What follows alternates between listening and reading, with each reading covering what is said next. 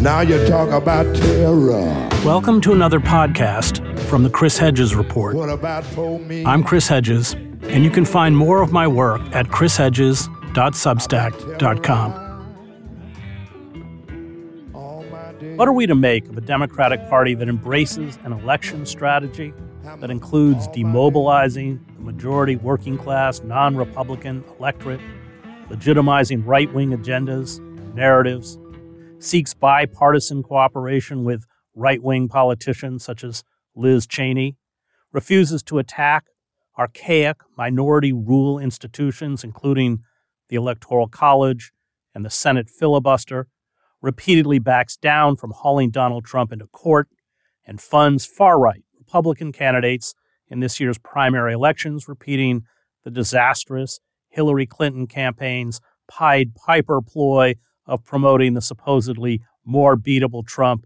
in the 2016 Republican presidential primaries. Why is the Democratic Party lavishly funding Trump stooges, such as John Gibbs, a former Trump administration official who claimed that Joe Biden's 2020 election victory was, quote-unquote, mathematically impossible by giving his campaign $425,000, investing more money in one pro-Gibbs television ad than Gibbs raised for his entire campaign? Why do they see the stoking of fascist fire as an effective campaign strategy? Even the New York Times has called the tactic of funding far-right pro-Trump candidates a, quote, cynical low for the Democratic Party. Joining me to discuss what is taking place in our bizarre political landscape as we head towards the midterm elections the cultist Trump Republican Party looks set to win, is the historian Paul Street. Paul has taught at numerous Chicago area universities and is the author of This Happened Here: Neoliberals, Amerikaners, and the Trumping of America. He also writes regularly for Counterpunch. So, Paul, in one of your columns, you tick off, I think, a kind of laundry list of all of the egregious failures on the part of the Democratic Party that you argue, I think correctly, has resulted in the rise of a figure like Trump. And I want to begin by going through them. A capitalist system whose underlying tendency towards the ever-increasing concentration of wealth and hence power repeatedly humiliates, delegitimizes, and discredits democracy in the eyes of the masses, helping open the door to authoritarian solutions. Can you talk about that process?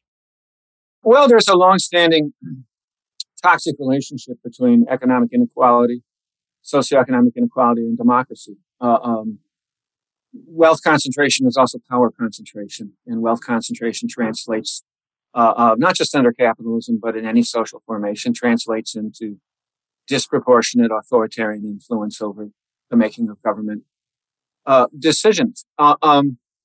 And that wealth concentration is inherent in the very nature and the workings and the operations and the contradictions of capitalism as a system. And it's just an ongoing tension in Western history. It's an ongoing tension in American history. And, when you repeatedly violate and undermine and humiliate majority of public opinion on one issue after another, there's a huge empirical social and political science research on how technically irrelevant public opinion has become in the contemporary American neoliberal plutocracy. It's just extraordinary. Take your issue.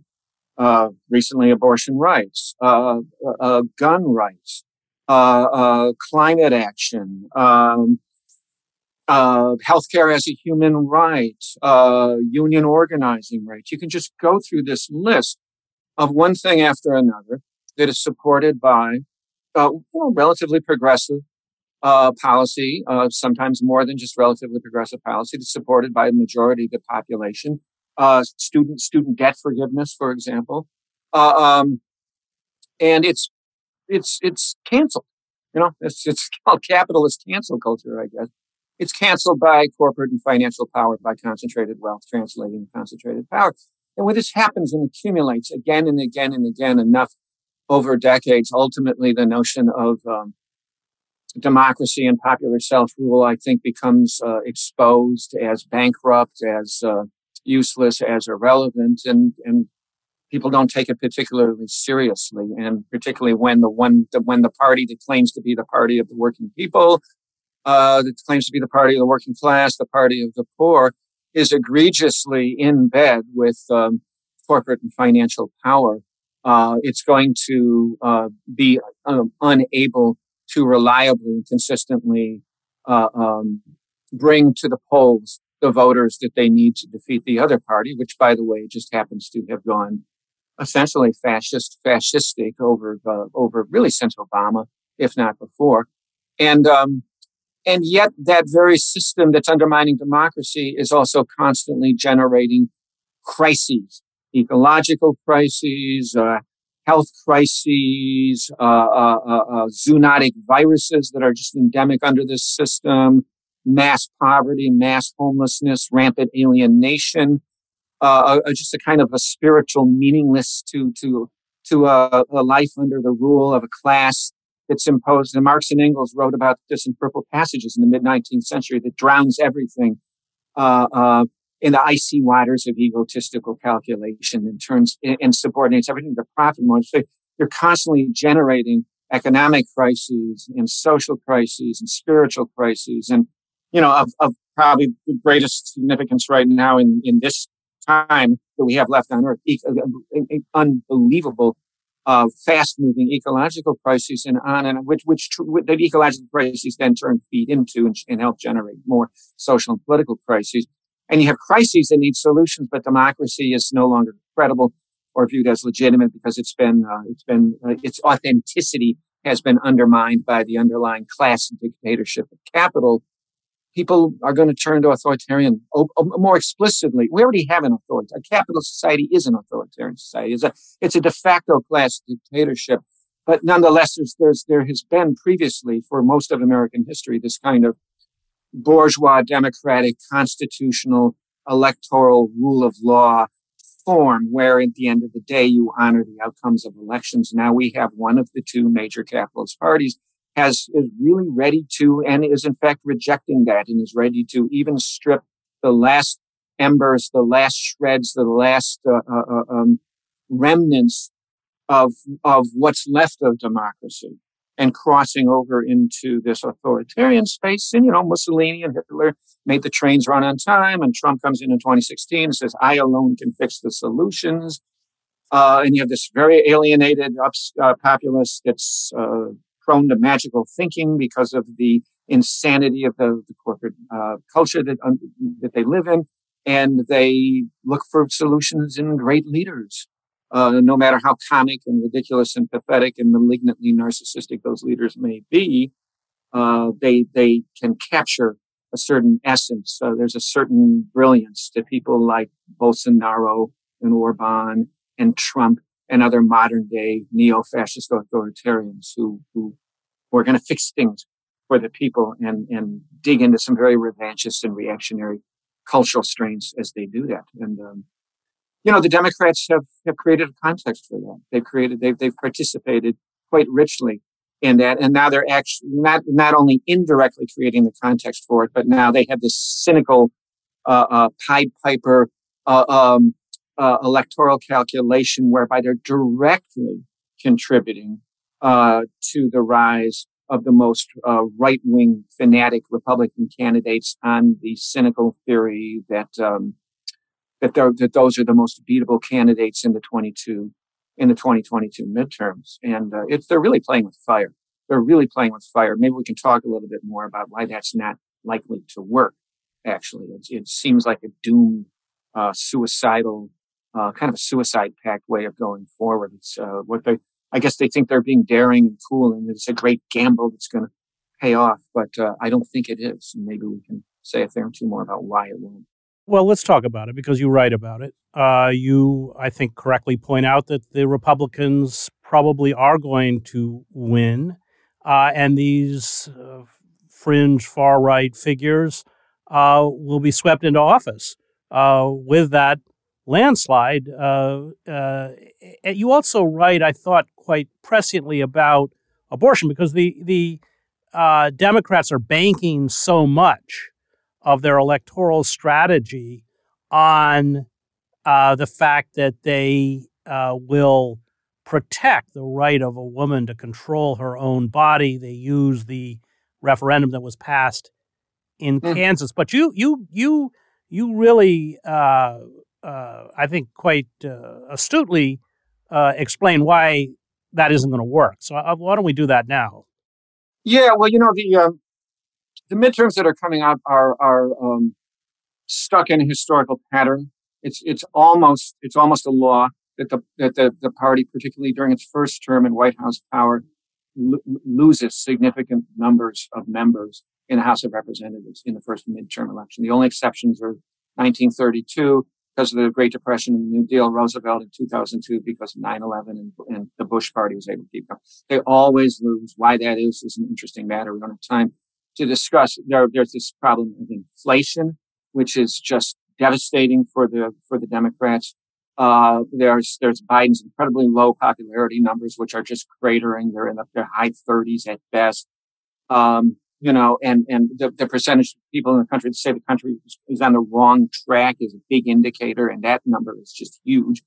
So it really, really looks bad. Now, this notion that the abortion issue is going to be some sort of magic bullet that's going to provide the solution for the Democrats and allow them to keep the House of Representatives and the Senate in 2022 in November is really, really problematic. And there's a cynicism about that. And it goes back to this whole last 7-8 months. I heard numerous Democrats in Iowa tell me this was part of the advanced surrender to the abolition of Roe v. Wade, to the reversal of women's right to an abortion. I actually heard Democrats say to me, it's okay. First of all, they totally underestimated how devastating this decision would be, and it's already showing itself to be for women in half the states in the country right now. But they said it would be okay because it's going to work to our electoral advantage in November, which, among other things, is just incredibly cynical. And it's a remarkable statement of moral, political, and policy bankruptcy that your strategy going forward is a horrific decision coming out of the Supreme Court and the horrific fascistic nature of the other party. That's your campaign strategy. So they say they're going to win on abortion, and they cite this Kansas referendum, and they cite it quite deceptively as proof that this is the way we're going to keep the House of Representatives. This is the way we're going to keep Congress. And the problem with that is yes, there was a policy-specific referendum in Kansas recently, and consistent with longstanding 50-year majority public opinion in support of a woman's constitutional right to an abortion. Even in Kansas, in a right-wing state like Kansas, more than 2/3 of the people, or was it 2/3, supported keeping the right to an abortion in Kansas Constitution. Great. That's cool. But that was an election that's about a specific policy issue. That's not what our savagely time-staggered, partisan, corporate crafted, big media, biennial and quadrennial extravaganzas are about. They're not policy referendums. They're not even particularly about policy. They're people vote about the most ridiculous things imaginable, which candidate they want to go out and have a beer with. But nowadays, in this hyper-partisan polarized environment, they vote a lot on the basis purely of party now. We're at a high water mark of partisan polarization. And the abortion issue in November is going to be folded into any number of various issues. There's all kinds of things that people will be thinking about, even insofar as they're thinking about policy and all, and not just thinking about the candidates they like the most and the party that they like the most. And where abortion is going to rank in that policy mix compared to, for example, the price of gas or the price of food, or issues people have about grievances they have about what's going on in the schools with their kids, or COVID policy. There's a mishmash of issues, all of which kind of get thrown together in a smorgasbord and subordinated to campaign finance, to campaign contributions, to media buys, to media ads, and to partisan logics. And so, it's not even remotely clear that the abortion. I suppose there does appear to be a bit of an abortion rights backlash, which may help the Democrats contain some of their damage in the midterm elections. But it's not at all clear that it's going to be anything remotely close to what they say it's going to be to save their majority position in the House and in the Senate. Let's talk about the media, which you write about. You argue that the media, which is controlled by about a half dozen corporations, its role is to orchestrate mass consent to class rule, empire, and intimately related hierarchies of race, gender, nationality. In its entertainment wing, even more than it, which is more powerful, you write, than its news formats. This dominant media sells sadistic, sexist, racist, and nationalist violence while propagating hyper-atomized individualism, consumerist one-dimensionality, anti-intellectualism, and narrow identity politics. Well, you nailed it. But it's important because the power of this media landscape to orchestrate and not just shape opinions, but to prevent people from even asking the right questions, I think is quite frightening. And you've addressed this, but talk about it. It's interesting you mentioned that passage. I met Noam Chomsky and actually sat down with Noam for a beer or two, and I think it was Bloomington, Illinois, in 2003. And the first thing I said to him was, I learned a great amount from your book, Manufacturing Consent, about the role of the mass media in particular with regard to the New York Times and the Washington Post and CBS and all that. I said, but the entertainment wing is probably even more significant. It's a much bigger deal. It also sells hyper-militism and individual and portrays everybody. It portrays this incredibly revanchist, violent, Hobbesian view of human nature, of individuals as nothing but one-dimensional power seekers and sexual predators and consumerists and upholds that as either the glorious way that life ought to be or just the reality of how human beings are anyway. Things like solidarity, things like revolutionary concern for all of humanity, things about, beautiful spiritual connection to others and to the planet that we all share, all sort of created as cranky, weird, marginal kinds of things. And this is true in the movies. It's true. It's probably even more powerful in the movies, in the sitcoms, in the series that people stream on Netflix, in the video games, which are just absolutely savage. And one of the ironic things about Hollywood and the entertainment culture is a lot of the moguls and the leading executives in it lean liberal. They lean, quote unquote, left. And are, and tend to be Democrats and tend to get very huffy about Trump and his base and the neo-fascists and all of that, who I hate too. I hate all those people. And yet they are the investors in and the managers of and the deliverers of this incredibly revanchist entertainment media, which is intimately linked back to the news media, which filters out anything that doesn't fit the dominant paradigms of capital and its empire. And I said, and some other to Chomsky, and I was expecting him to get sort of ticked off and defend his one-sided focus on the news media, and he immediately agreed with me. He said, that's absolutely right. He said, I just can't bother to look at any of that content at all. It drives me crazy. He said the only time he ever looked at it once was he was laid up in the hospital with something and he had no choice. He was stuck in his hospital bed and they had the TV up there and the movie. No one was just so intellectual that he would never watch, something like Die Hard or whatever that crazy movie was where someone had control of a bus that ran all over the place. But yeah, it's both wings of that media, and it's incredibly racist and it's incredibly sexist, and it portrays a vision of humanity that is absolutely just soulless and individualistic and despicably disengaged from human concerns. Well, it pumps out this sickness of purification through violence. That's a constant theme. Right. And I empathize with Noam. I don't watch any of that stuff either. Let's go right into there, what you do about the 440 million firearms, including at least 25 million military assault rifles, disproportionately in the hands of right-wing racists, sexists, nativists, and nationalists. this is an important factor, I think, in terms of where we're headed. And there's about 30,000 militia members in the country, and those arms are almost, completely owned. Well, I shouldn't say that.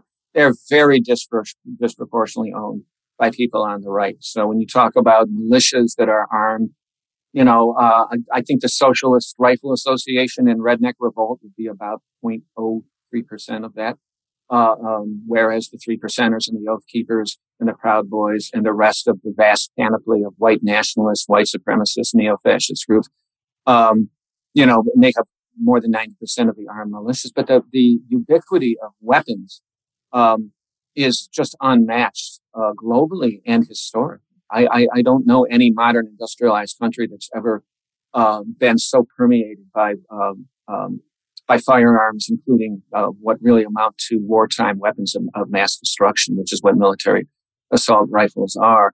And I think it's already one of the key aspects of fascism is political violence and the embrace of political violence. And that doesn't just mean brown shirts and black shirts and stormtrooper boots, armed or not, walking around and beating people up in the streets. Now we're in an age of lone wolf violence, where there's a kind of fascistic fear and an impact of right-wing incels who are part of online communities in which they are encouraging each other and upping the ante psychologically with each other to film live hits against so-called liberal and so-called left targets. And of course, in fascist ideology, everything's left.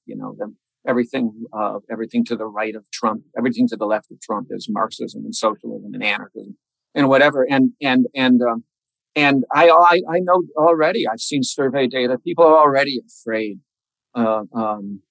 to exercise their right of public assembly and free speech in some occasions out of fears that they'll get shot, and people have been shot. And there was a hidden story of during the George Floyd rebellion. I ended up doing a piece about 20 people who ended up being hit by cars, ended up being shot and physically attacked for standing up for civil rights. And this is pretty much all a right-wing phenomenon.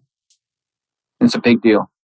Well, they use these big monster trucks, which are probably as close as a civilian vehicle can come to a tank, as forms of intimidation. They're not that far from the technicals we used to see in Somalia with a machine gun mounted on the back. And one of the things that happened in some red states, Iowa was one of them, after the George Floyd rebellion, is that a number of bills were passed that could facilitate and make it easier for these kind of neo-Serbian incel right-wing freaks to plow into people with time and get away. And give it just actual legislation. As a legitimate form of self-defense. Right, yeah. Because you're afraid when you're surrounded by people who are protesting and holding up signs for democracy. Right, a bunch of Quakers in sandals. So you talk a lot about the educational system in the United States and how that has contributed to the shredding of our democracy. You have this figure, which I didn't know. More than half of Americans between the ages of 16 and 74, 54%, read below the equivalent of a sixth grade level. And all sorts of theorists, Dewey and others, would tell you this is a huge flashing red light. You know who was always sort of in the I suppose he's still writing in the vanguard of talking about the literacy crisis in the country, is this wonderful liberal education and writer Jonathan Kozol, who I think wrote a book about the crisis of American literacy many years ago, probably back in the 1980s. I, as a college instructor, when I went back into the classroom about 5 years ago, after a long absence, was really struck by the decline of language skills, which were never particularly impressive in the institutions I had taught in before. But I mean, real inabilities to string together whole sentences, epic difficulties reading assigned material far beyond anything I had seen before. And it's interesting because I had been away for, close to 15 years doing other things. I had taught for many years in the 1990s, and I'd just seen things that I hadn't seen before. And it had a lot to do, I think, with social media and the amount of time people are spending looking at highly distracting, decontextualized, quick hit visual images on Instagram and TikTok. and Twitter. Twitter with its character limits of, I can't remember what, 264 characters per post. There's a technologically embedded attention deficit disorder. There's also there's a shift in I guess I'm talking more than I ought to be about college students, maybe because that's my experience, but it does seem to be an intimate relationship between internet culture and online culture and this problem. Well, and I was teaching a 400 level course at the University of Toronto, and I was having my students read Origins of Totalitarianism by Hannah Arendt, and they couldn't. They were obviously struggling to find the attention span to do the required reading. I mentioned this to the great writer and philosopher John Ralston Saul about what was happening in the classroom, and he said that, of course, most professors are finding this among students whose attention spans have been destroyed by the need for constant dopamine hits from social media. And he said it's not that they're stupid, because they're not. They're quite intelligent, but he said in some ways they're illiterate. And I thought that was a good distinction, that we are essentially moving, even among the educated, to a kind of post-literate society, which I find, as I'm sure you do, very frightening. I think you just cited the brain science on it, and I think that's really the point, this need for sort of constant dopamine hit.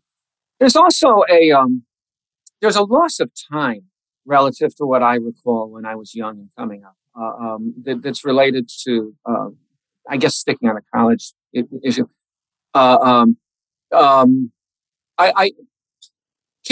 Kids are working a lot more than I remember any of us have to in undergrads at Northern Illinois University. We had to go to university, to go to college, typically for most of us was to have just a hell of a lot of time to read a lot of stuff. And also a sense of freedom to study topics that may not have an immediate economic payoff. And one thing I've noticed is since the recession of 2007-8, parents were just really hitting down on kids and giving them hell for being English majors or philosophy majors or history majors, and saying with these huge tuition bills and the way the job market is right now, you're going to college to get a marketing degree or an engineering degree, something in the realm of business that's going to pay off and make these tuition dollars pay off. So there's a shortage of time. People are working more.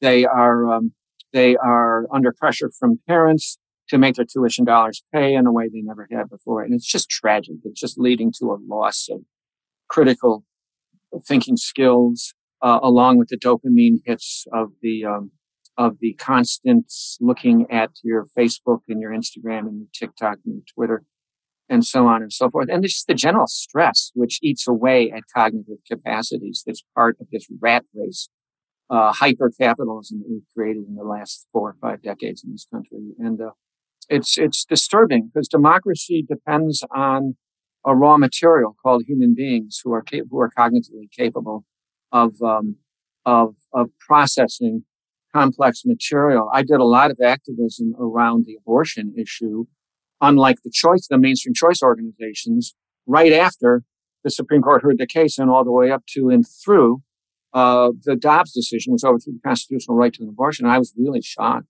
by how many people, including young women for whom this ought to be a critical matter, actually did not know what Roe was, why it was in danger, and what the Supreme Court was doing and saying about it. Literally, like it was news to them that their right to control their reproductive lives was being targeted by the Christian fascist right. And of course, say a phrase like the Christian fascist right, and you're in lecture space right there. You've got to do a lot of work to even say what that is. And there's less to work with.